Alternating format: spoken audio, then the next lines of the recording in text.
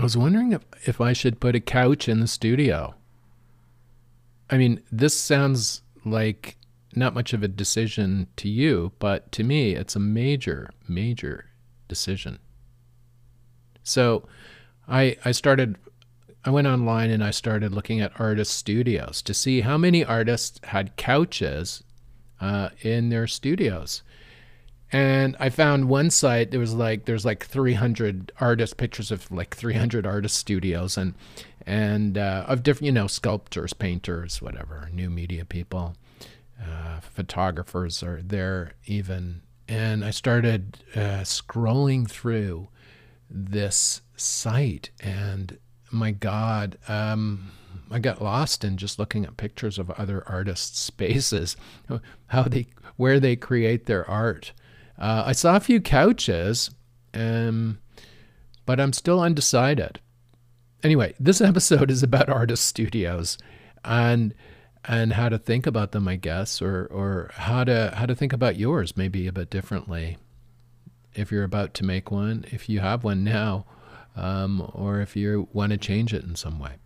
This is a show about jewelry, why we wear it, why it matters, how it's made, and what it means. I'm Alex D, and I turn cannabis into gold. I make mind-blowing jewelry in gold, silver, and platinum from cannabis plants here in Canada for stage, screen, for people who want to rock crazy jewelry. I'm the Cannabis Goldsmith.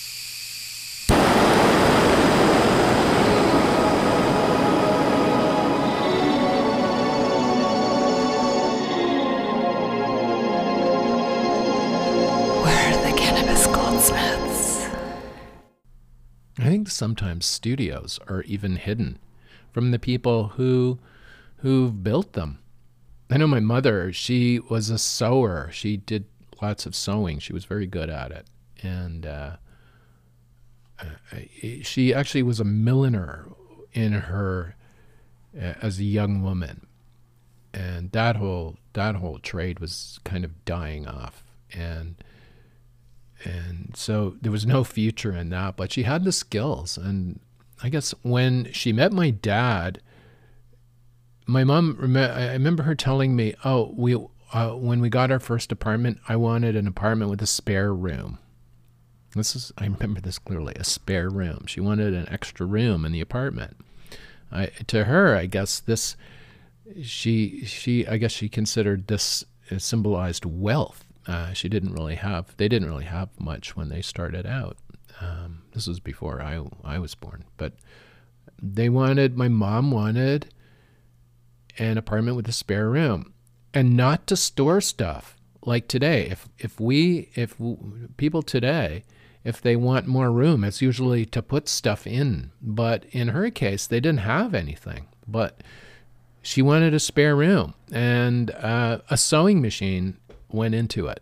And I think that was her studio. I've just had a realization about this. As I grew up, she had a spare room with a sewing machine in it, not much else in it. It was very sparse, very kind of spare, nothing there. If there was stuff that needed storage, it was hidden away. So it wasn't visible at all. It was just like a sewing machine table, maybe a little chest of drawers with wool and different kinds of sewing stuff. So it just occurred to me that this was her studio. I don't think it even occurred to her that it was her studio.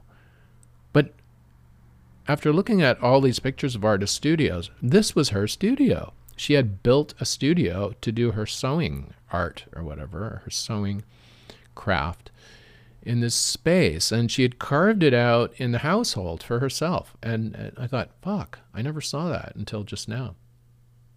But a studio is a space you carve out out of your living area, or even outside of it has to be outside of your living area in some way, whether it's in a different room, in a section of the room. Some people who don't have space get a little area that they consider a studio. Sometimes a kitchen table is the studio if there's nothing else to put in it. But in this episode, I'm talking about dedicated studios for making art. And by art, I mean a creative pursuit. It can be photography, could be radio, could be like podcasting, could be sewing, painting, sculpting, jewelry making, whatever, anything, a creative pursuit like that, where you're bringing ideas into reality, can happen in a studio. So I was looking at this page of all these different studios, and I guess what occurs to me is if you look at just the studios, you don't look at the names of who owns them, or you don't know who they are. I don't know a lot of artists. I'm not an art historian, or even, I don't know anything about paintings or sculptures. I'm still learning. I'm trying to learn more about it. But I'm just looking at these different types of art studios, and some are neat and tidy. Some are just really messy. Some are very structured. Like, they might be messy, but it's not disordered. And then others are completely disordered. There's one photo of a studio that just strikes me. I can't find it anymore, but I've seen, if you do a search for artists, famous artist studios, you'll see Francis Bacon studio, and there's pictures of it that it just looks like, I'll describe it to you. If you went into a city like New York or Toronto or London, and you got to skip one of these, a dumpster. If you got a dumpster, full dumpster, and you tipped it upside down in an alleyway, so all the garbage like fell out into the alleyway, and then you cleared a little space out of the middle and put an easel and a chair there, this was Francis Bacon's studio. This is his studio. I mean, you have to see a picture of it to see what I'm talking about. But the picture that I remember seeing was sort of a cockpit view, where, if you've seen photos of a pilot, an airline pilot, he's sitting in the pilot's chair, and there's all these like dials all around him, within arm's reach, but all around, like everywhere. But the focus is, I guess, in in front, directly in front of him, that steering wheel or whatever. And this is Francis Bacon's studio. It's like configured. So this trash, there's like a trash kind of disorder completely surrounding him within arm's reach. And yet there's the easel directly in front of him, like the steering wheel, right? It's just a crazy picture. And I can't find that picture anymore. But the photos you see now online are shot from behind the easel, so you don't you have the painting's view of the room, I guess, or the person walking into it and going, what the fuck? Like, how does anybody do anything on this thing? Like, anyway, that's his studio. That's the one that strikes me.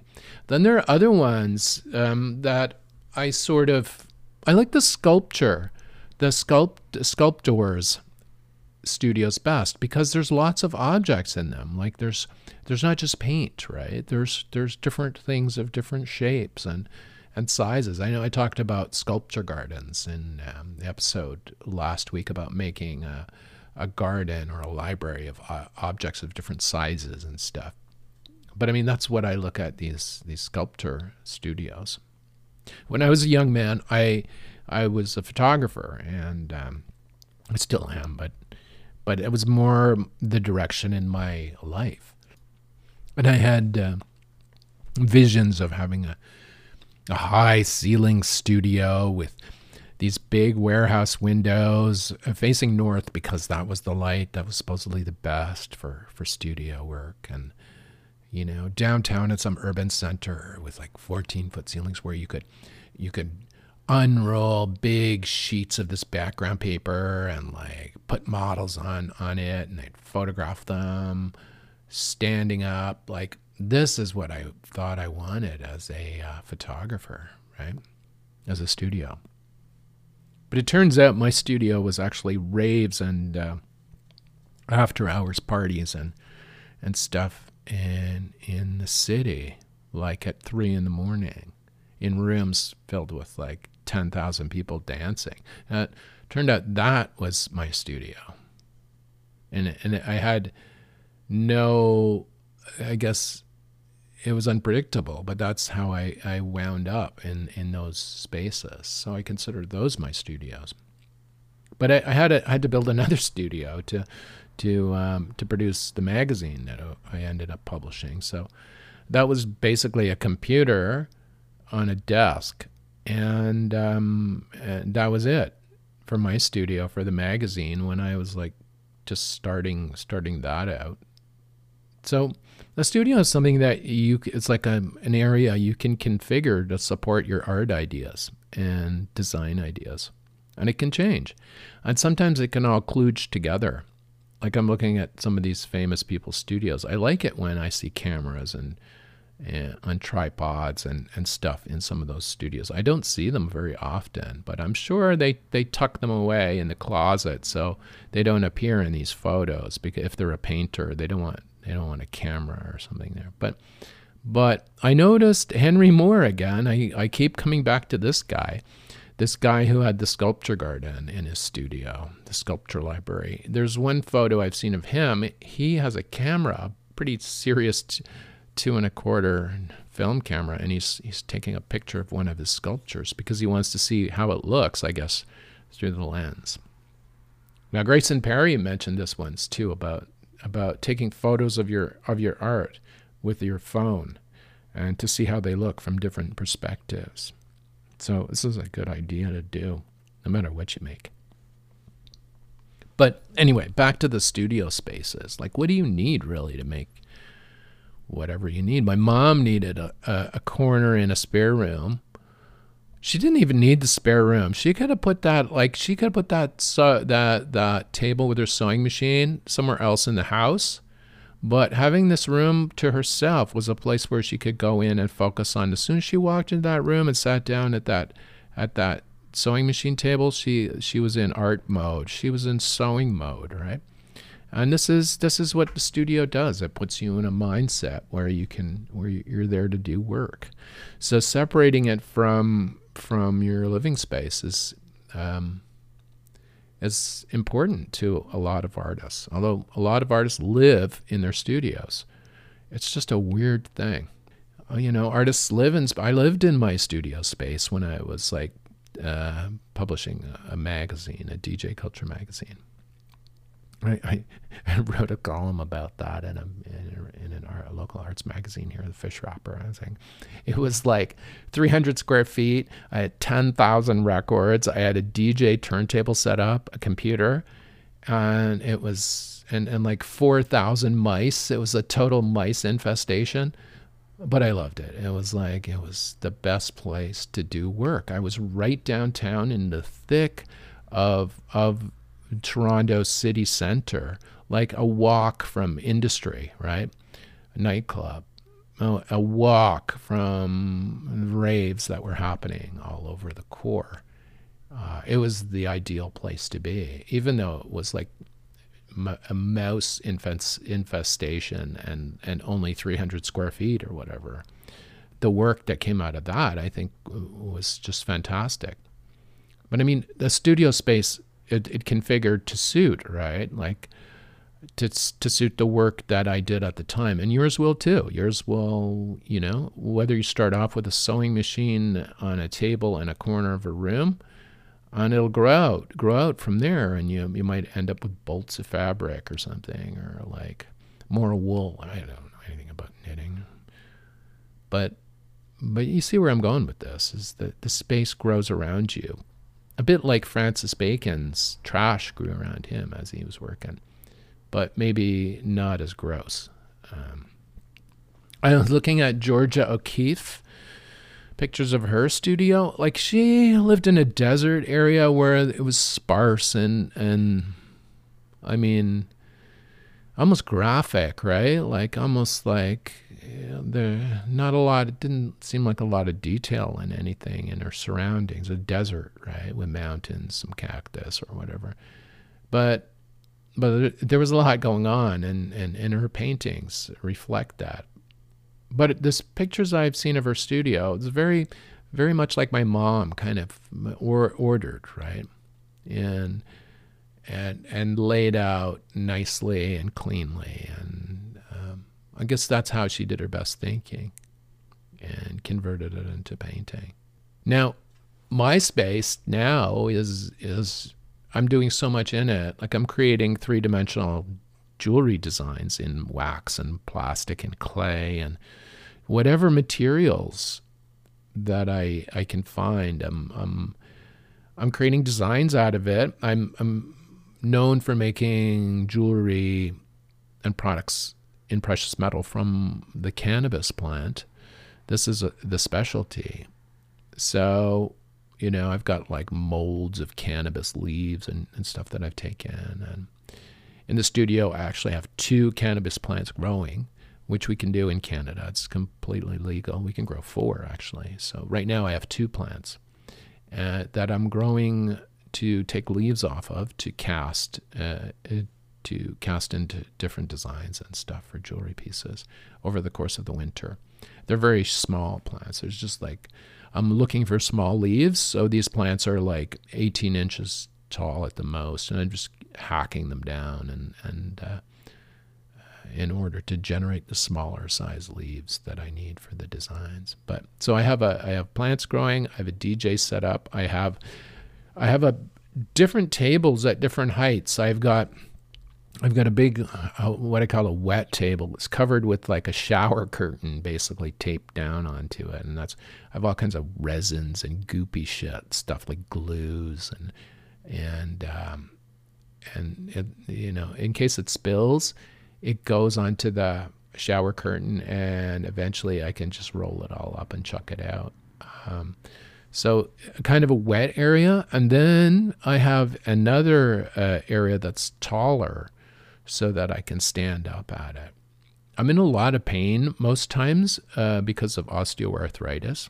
But when I'm doing work, I have to move around all the time. Otherwise I get painful. So I'm like continuously having to if I'm sitting down, after a while I have to stand up and work. And if I stand up for a while, and then I have to sit down and work. So I've created a stand-up area where I can kind of, like a stand-up desk area, workbench area, where I can stand up and do designs because it's more comfortable. So create your studio space with an eye on comfort, whether it's sitting in one place for a whole bunch of time or moving in the space and sitting in different parts of it for whole bunches of time. I also have a jeweler's bench where I work in some metal. I don't do a lot of metal work here, a little bit, just like on occasional pieces I will work in the metal. But this studio here is primarily in the working in other materials to make the master models that we convert into gold and silver in Toronto. Now, Ed, my friend and master goldsmith in Toronto, his studio, he's well organized. Like he has on the walls of his studio, everything is ordered, and all his pliers are in a row.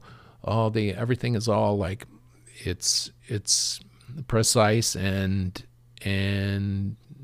thought out, right?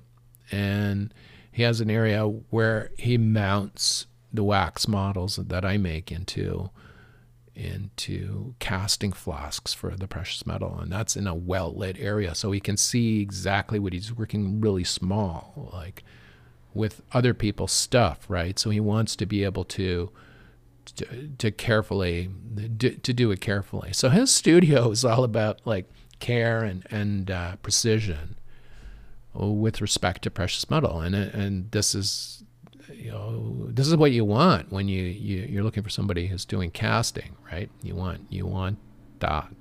You don't want to walk in and see Francis Bacon's studio, right? When you're looking to get gold or platinum work done. So that's another kind of studio. A studio, like sometimes artists who do really dark shit, like Geiger, the guy who did all the Alien movie designs of the monster and that. He does this just really dark, like black and whitey stuff. And I looked at his studio, and it's really quite bright and open. I'm thinking, gee, and clean, like I'm thinking, wow. Maybe it's the heritage from the country he's from. I don't know. Maybe it's more buttoned down or whatever. But the art coming out of that was like seriously scary shit. Studios are cool. I mean, studios, I always wanted one, and now that I have one, I'm like, I want to put a couch in it, and I want to change it. So I'm back to me again, thinking about, should I put a couch in my studio? I was thinking about that, looking at all these guys with their, and women artists with their studios. I mean, if I put a couch in it, will it change the vibe?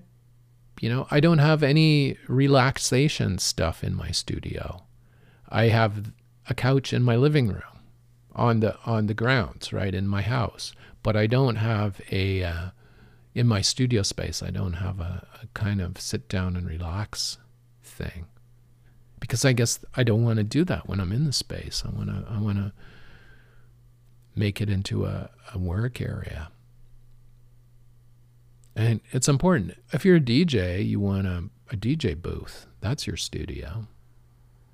You want the tools of the trade, your decks, easy access. You want records or at easy access. If you spin vinyl, that's your studio. If you're a music producer, if you want to record vocals, you want to, unlike me, you want to find an area that doesn't have a lot of ambient noise, right? All these considerations. Every studio is different, and what the art you make, it relates to how you construct your studio. And your studio will change as you change over time, like as mine did, from being a photographer to now making three-dimensional objects that are cast in precious metal. Like, it'll change. If you're just starting out, you haven't even decided what kind of art you want to make, perhaps create a little area where you can experiment with doing what you want to create, whether it's drawing or writing your book or whatever, but create a little space for it and call it your studio. That's how you start building a studio. Just create a little area, a little space away in your household, away from everything else, just for your art, right? And don't encourage other people to use that space because it's your space. Tell them actually to stay away from it because it's your studio. And this is where you need this, right? For your creative output and your creative potential. You need this to get your ideas. Like last week I talked about the hack, about hacking your visual field, right? To just get ideas. So when the ideas come out, this is where you'll be able to sit down at your little card table or in your apartment or whatever, your studio. This will be your first studio. Now, you have to respect your studio too. So take a photo of it, because when you're famous years from now, you'll be able to put it on one of these sites and say, this was her first studio, was this card table in this condo in Toronto. Or this was her first studio. It was a little cardboard box that she opened up and where the knitting supplies were, right? But call it a studio first off. Take a photo of it and then start doing your creative shit in it. And that's from me to you. Now, my studio is perpetually changing. Like, I have a DJ booth set up in my studio, and that's because I often listen to music when I'm working, but sometimes I don't at all. Sometimes I won't even turn the damn stereo on because I'm so focused on the designs. But often I'll turn on music in my studio and I'll DJ in my studio when nobody's there, of course, but me. And I'll dance around my studio. I'll put on some jungle tracks or something really great, or some great house music, or disco, even like some great disco records like, God, Relight My Fire by Dan Hartman. Holy shit. I'll be dancing around for whatever the 10 minutes the song is. By the end of that, like, okay, I've burnt off a lot of stress, and I get back at the bench and I start doing design work, coming up with ideas. But that's just me. You can use a radio. You can like just something to turn on. You can put music on your phone and let it play or whatever.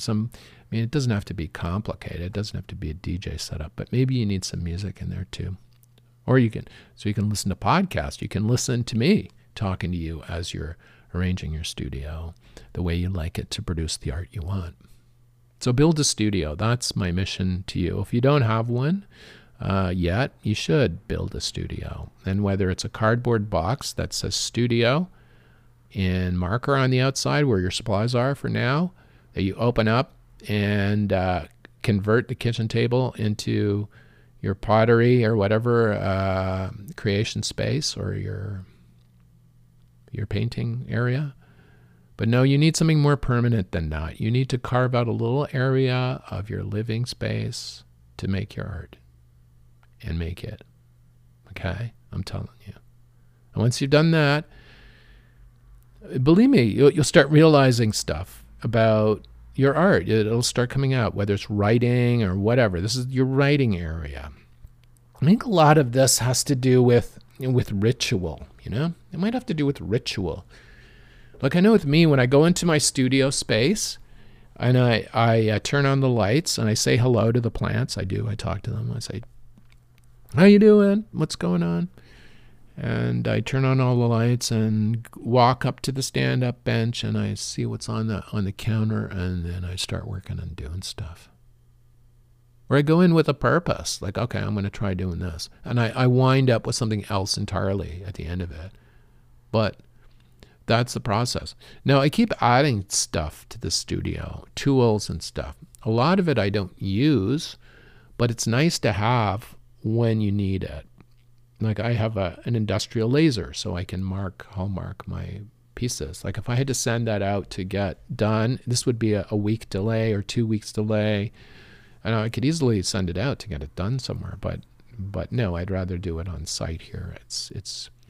I can also use this tool for design, which I'm using more than hallmarking it. I'm using it for design now of pieces, of cutting through materials, aluminum and stuff to make master models of pieces just for tests and stuff. So I have that. I don't need that, but I have it. It's handy. In my case, I have an area set aside for photography. So I have a dry area. I mean, nothing, dust is the problem. Like I try and make it as dust-free as possible to photograph our products.